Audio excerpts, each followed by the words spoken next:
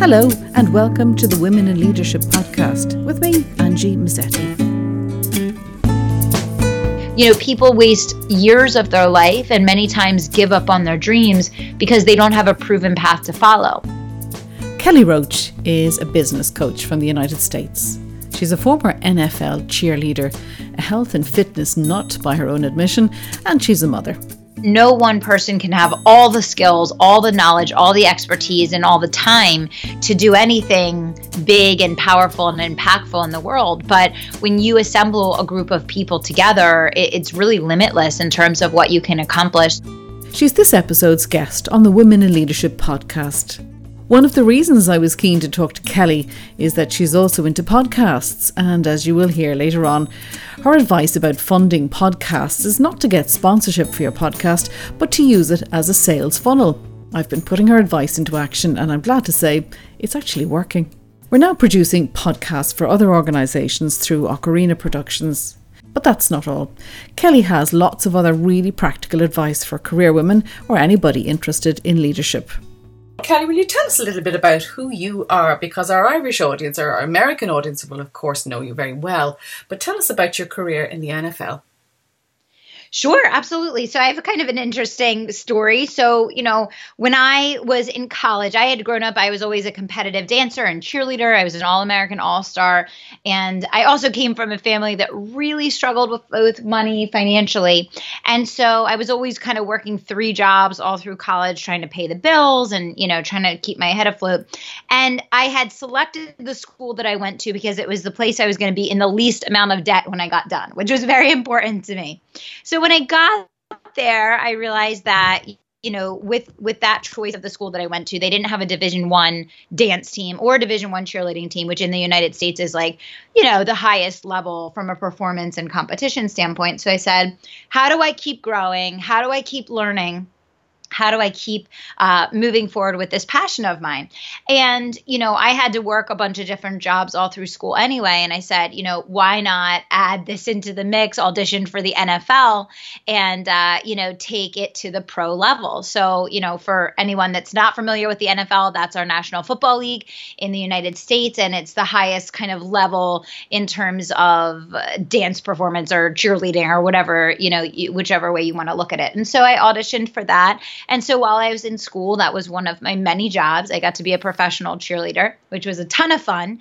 But it's very much an experience, Angie, that most people don't realize all the components of it, from speaking to the press, to doing charity events, to networking, to public speaking, and all of the other behind the scenes elements that come with that job, which I feel very much prepared me and propelled me. When I graduated college, I immediately joined a Fortune 500 firm, and I was able to get promoted 7 times in my first 8 years. So, it was a great experience. It was a challenging one. It took a lot of discipline, very hard work. But it was a great experience, and I think it shaped me, and I think it prepared me for a great and very successful corporate career before starting my own business, which now, of course, I do business growth strategy and peak performance coaching for entrepreneurs around the world. So those skills that you learned are very transferable into the workplace, well, into life, I would imagine. Tell us a little bit about how they're useful in business, being prepared to talk to the press and do the networking, which is so important, particularly for women. I don't think we do enough of it. But tell us about how those skills helped you propel your career. For sure. Well, I think the confidence and the emotional intelligence that's required to go from speaking with the CEO to speaking with an average Joe and being able to toggle back and forth with ease is very important. It's very important in business to be able to relate and quickly build rapport with whoever it is that you're going to be interacting with. And so I think that was a big piece of things. And, I had to really sell myself. I was competing against hundreds of girls to get one of 32 spots on that team. And that sales mentality is the same approach that I brought to my Fortune 500 career, which allowed me to move up very quickly. And, how I had CEOs actually flying in from other parts of the world to come in and study what was happening in my area, because we were making such big waves in terms of the growth and the profit that we were achieving and the things that we were doing that no one else had been able to achieve before. And do you just have a very can-do attitude, or that energy that you bring? Is that a key to it? Yeah, I think attitude is everything. I think that mindset is everything. And I think mindset always comes, before the mechanics, which I say very frequently. I think that the mindset and mentality that you bring to any situation ultimately determines your outcome and your results.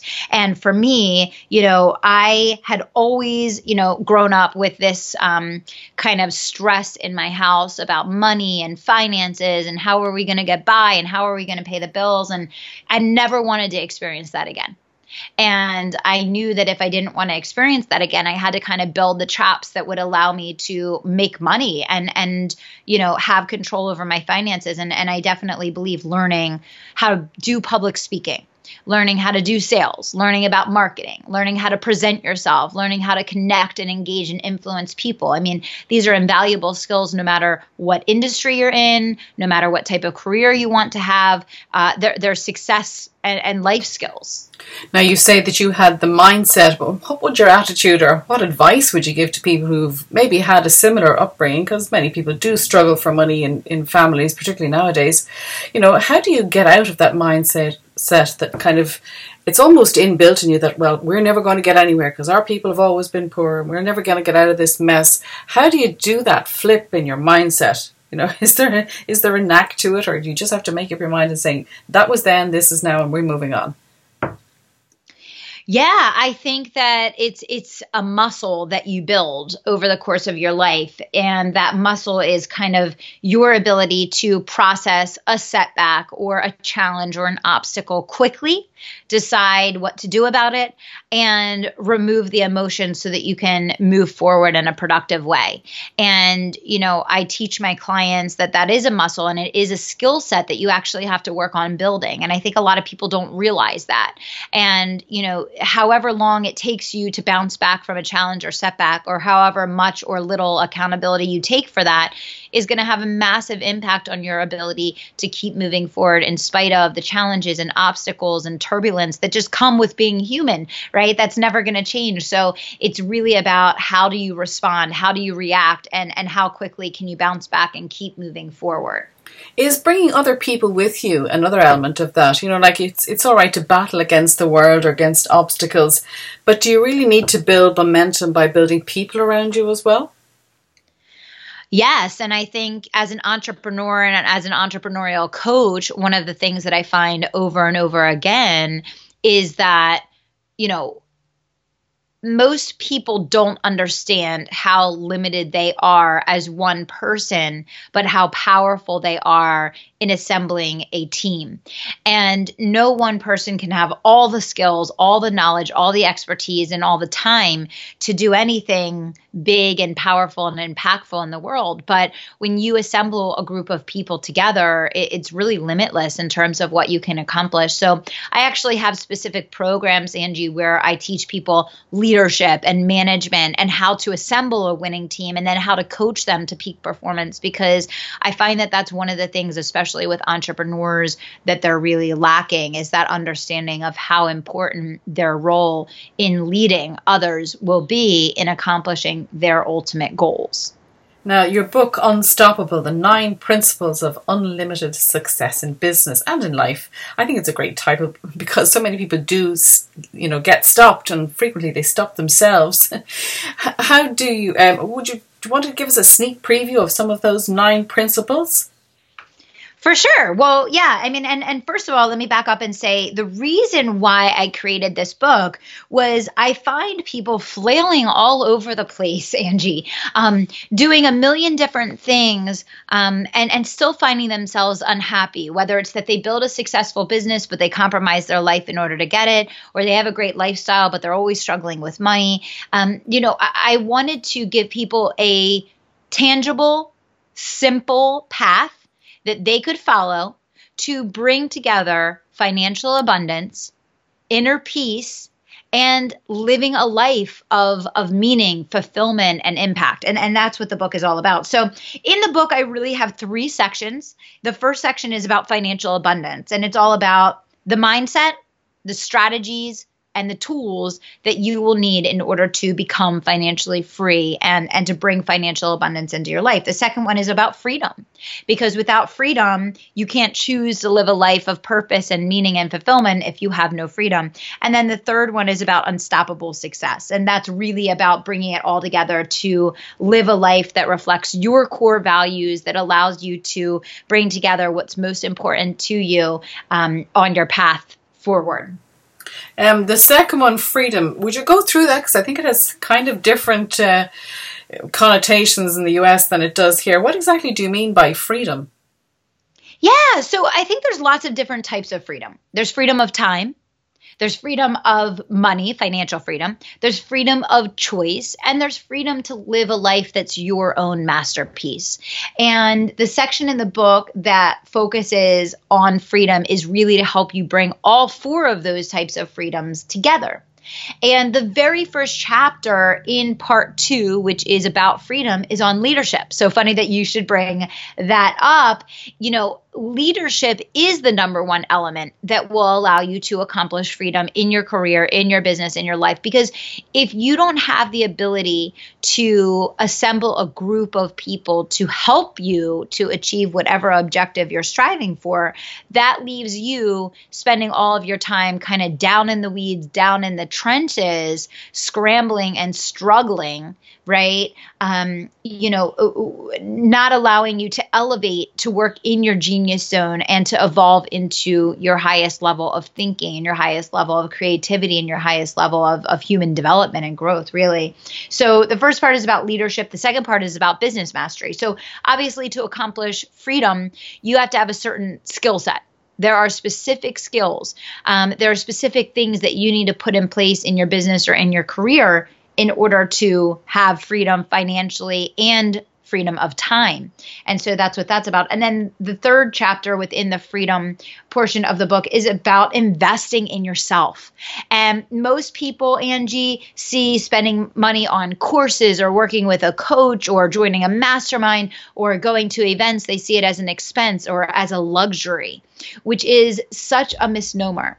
Because, almost everything that you want out of life, there's someone out there who's already achieved it, who has developed a step-by-step system in which it's going to allow you to then take that system and implement it for yourself to generate that result. So, people waste years of their life and many times give up on their dreams because they don't have a proven path to follow. If you're willing to invest in yourself daily, then you can take the learnings of, other industry leaders, stand on their shoulders and accomplish that for yourself. I like what you say there about getting the skills to put in place, but you can't have all the skills. So how do you, get the skills, or do you find someone else with the skills to help you achieve your goals? How do you manage that one? So important. And I talk a lot in the book about being the CEO of your business and being the CEO of your life, in which you operate in your genius zone and you outsource or you delegate or you build a team around you to do all of the things that are outside of your genius zone, or that someone can do better, faster, cheaper, smarter than you can, which in a lot of cases, we're not all going to be good at everything. And so that's a critical part of accomplishing big goals and dreams. One of the things I think a lot of women, have worries about is, managing their work-life balance, their home life. They like to have a partner, a husband, a wife, whatever. You've managed to do that really well and retire your husband, the blurb says. How did you manage that, and how's he doing? He is doing amazing. My daughter Madison is 3 now, so he has just done an unbelievable job, and you can see it in the level of confidence and development that Madison's had so quickly being home with him, which has been absolutely awesome. So I'm so proud of him and how he stepped up as a dad. But for us, it was just really important. We felt that if we were going to have kids, we wanted to be the ones raising them, and we didn't want to have them in daycare. And that was something that we had decided on as a couple even before we got married. We knew that was important to us, and we didn't know how we were going to make that happen or what that was going to look like, but we knew that was going to be important to us. And so, when I found out I was pregnant with Madison, I really began to shift my focus into systems, automation, and scale.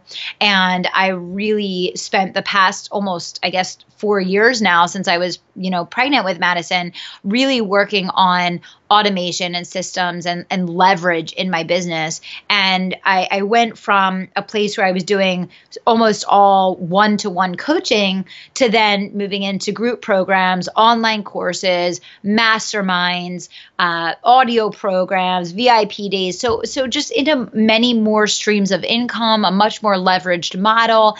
And it's allowed me to work less and earn significantly more, which makes us, in a position that I can have him home and we don't have to worry about money and we can be comfortable as a family. Sure. You have still have a strong belief in the connection between exercise and empowerment. Well, as a dancer, that seems reasonable and seems very intelligent. Tell me about your belief about the link between exercise and empowerment. Oh, it's so important. I mean, I think there's a recent hashtag that came out that said sitting is the new smoking. I don't know if you've seen that, but I absolutely believe that. I think our lifestyle is definitely so dangerous to our health. And I really feel that we're putting ourselves at great risk in the way that, we avoid or ignore the needs that our bodies have.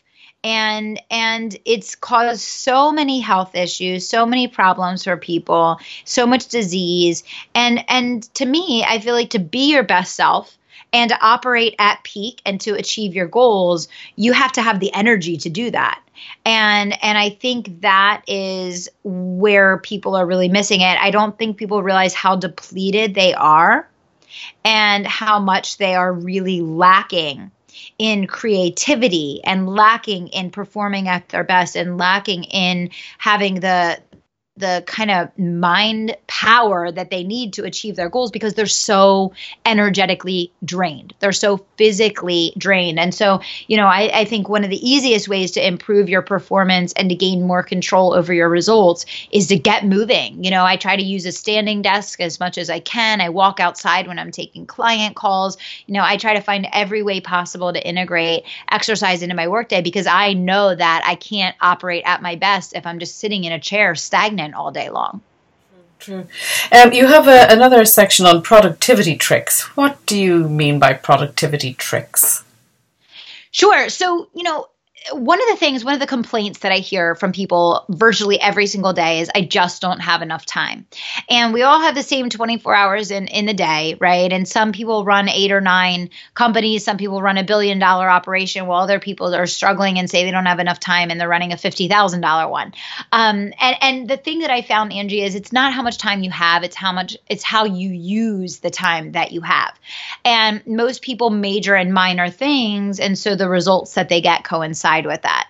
If you want to see significant results, you have to align and act in congruency with the results that you want. And that's why I get back again to teamwork, delegation, outsourcing, building a team around you, getting help.